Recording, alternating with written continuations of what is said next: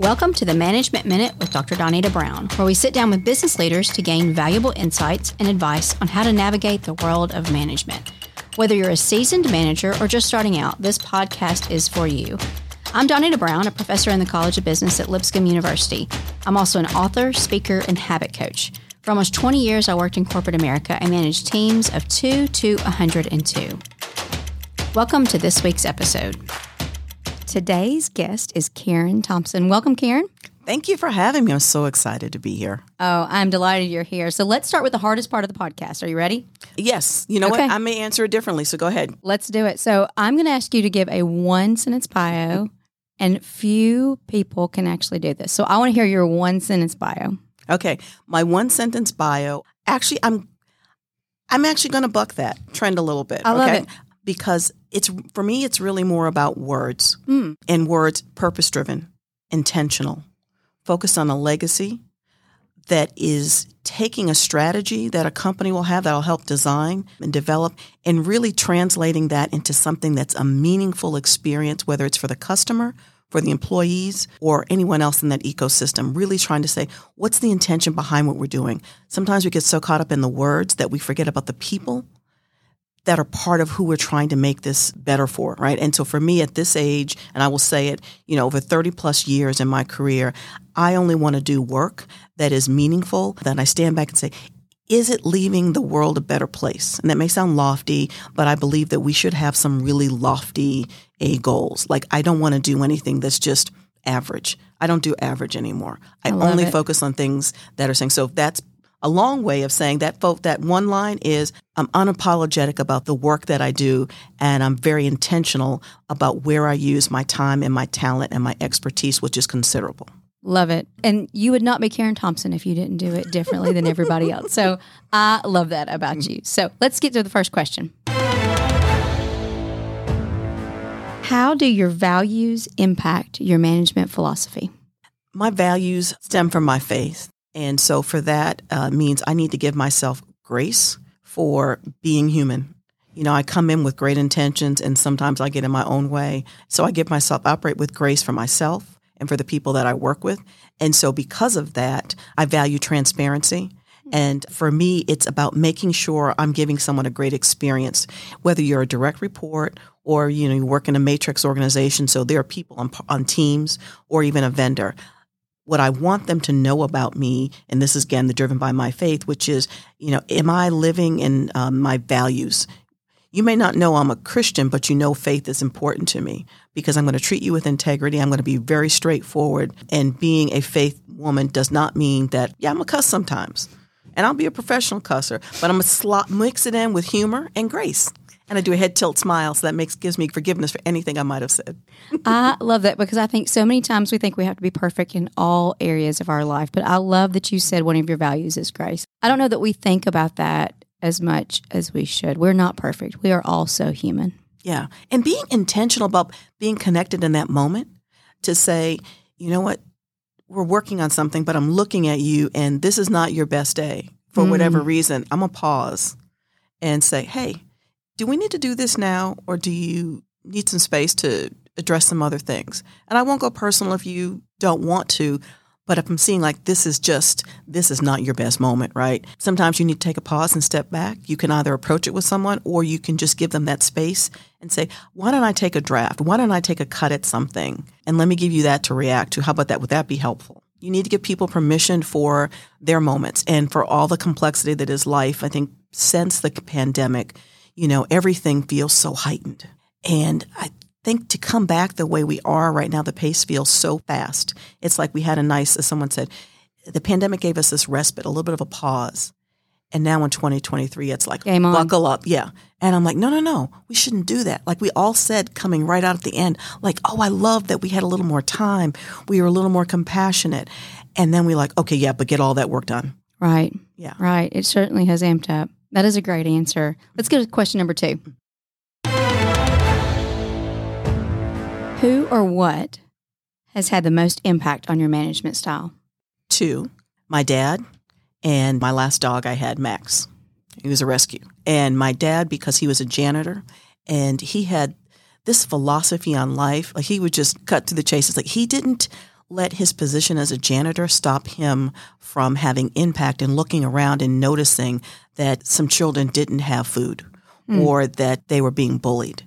And he always made a point of saying, you need to look around you and look at the people who are having a difficult time. Your responsibility is to help others. Just graduated from high school, but he knew more about people, innately about people. And so I take that always to heart. And he also told me, I was complaining about something, I didn't get a promotion, and I said, this is just unfair. And he said, well, wait a minute.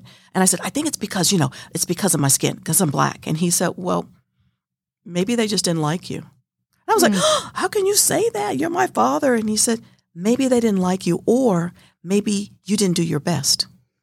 He said, before you go and pull the color or gender card, make sure, did you show up as your best self? Did you do better than anyone else to the best of your ability? You start with self first, and then you work out. And that may be a reason sometimes, and he knew that is, but he didn't want me to use that as my default for why something didn't happen. So that helps to influence how I address situations at work, how I show up, and how I get others around me to show up. I love it that you said your dad said they may not have just liked you. My dad gave me some advice once that it literally took me 20 years to understand. And he said, there's always going to be somebody better than you. And I was complaining about something similar. Like, I didn't get something that I thought I deserved. He's like, Donnie, there's just always going to be somebody better than you. I'm like, how could you say that? Like, you're my dad. You're not supposed to say that it's always going to be somebody better than you. But in the 20 years that advice is stuck in the back of my head, I realized the point of that was to go learn from that person. Yeah, that's beautiful. Yeah. Before we get to the next question, let's pause for a quick message about Lipscomb University's College of Business. Are you looking to sharpen your management skills and take your career to the next level? If so, look no further than the MBA program at Lipscomb University.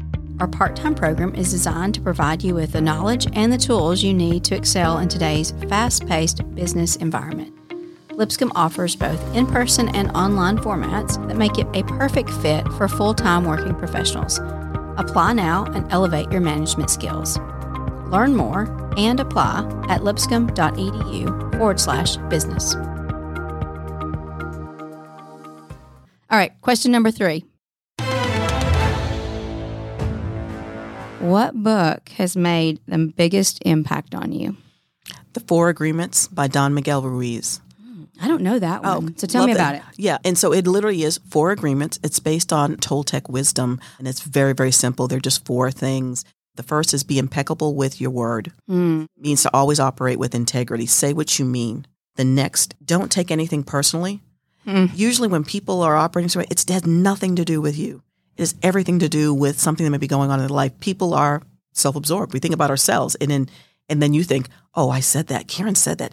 What does she mean by that? And it's like, I really wasn't even thinking about you, Danielle. I was literally just thinking about something that happened to me, right? So don't take anything personally. The other is don't make assumptions.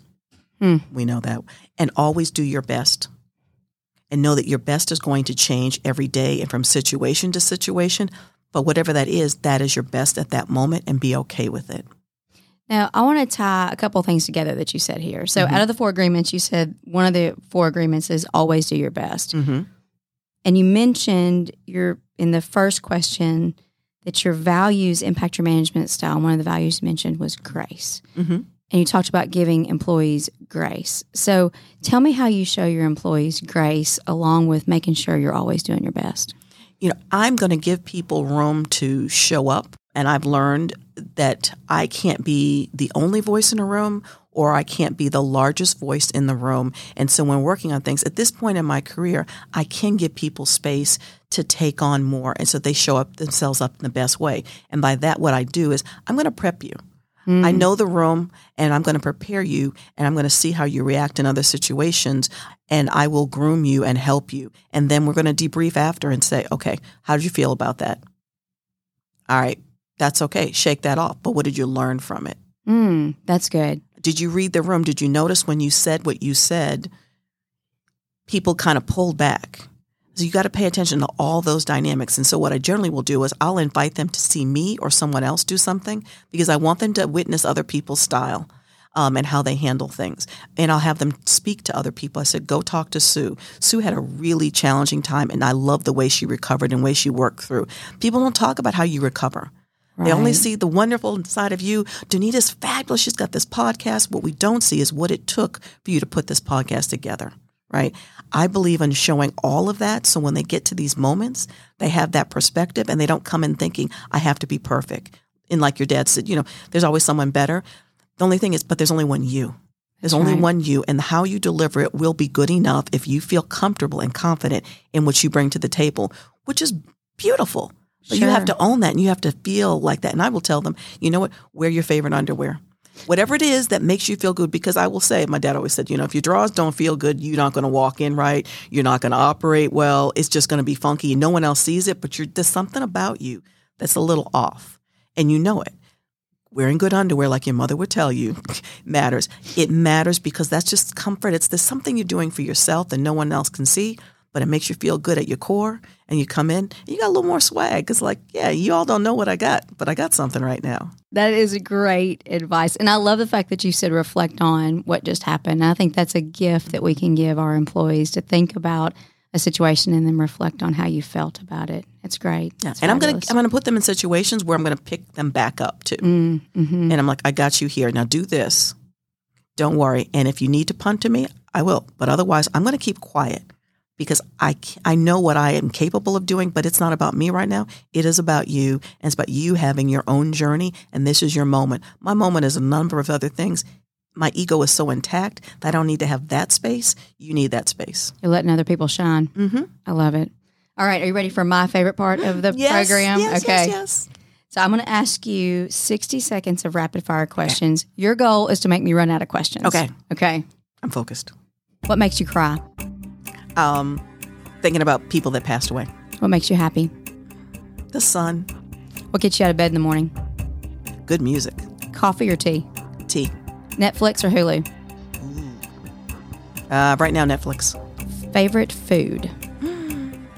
I'm working on my health, so a good homemade salad dressing. Oh, that's a good answer. What's your favorite restaurant? I don't have favorites. Any place that serves good seafood. Okay. Eddie V's. Dogs or cats? I have a cat now, but I love them both. You can have a dinner party with 4 dead people. Who would they be? Sojourner Truth. Just always impressed by that. Mahatma Gandhi. I like different things. Winston Churchill, because I just think that would just be provocative, and I like weird people putting them together. And then someone who sings who I can't even think of anybody. Oh, Prince, just because this would be funny and this would be the oddest dinner table you've ever seen. And that's a great one to end on. That would be a very odd dinner table. I hope you invite me to that. Even though I'm not dead, that would be a great dinner table for sure. Okay, your job now is to give parting advice to managers. What's the best advice you could give a manager? Determine what you want your brand to be and what experience you want people to have with you. And I always look at it as when you're not in a room, how do you want people to speak about you? What are the words you want them to use?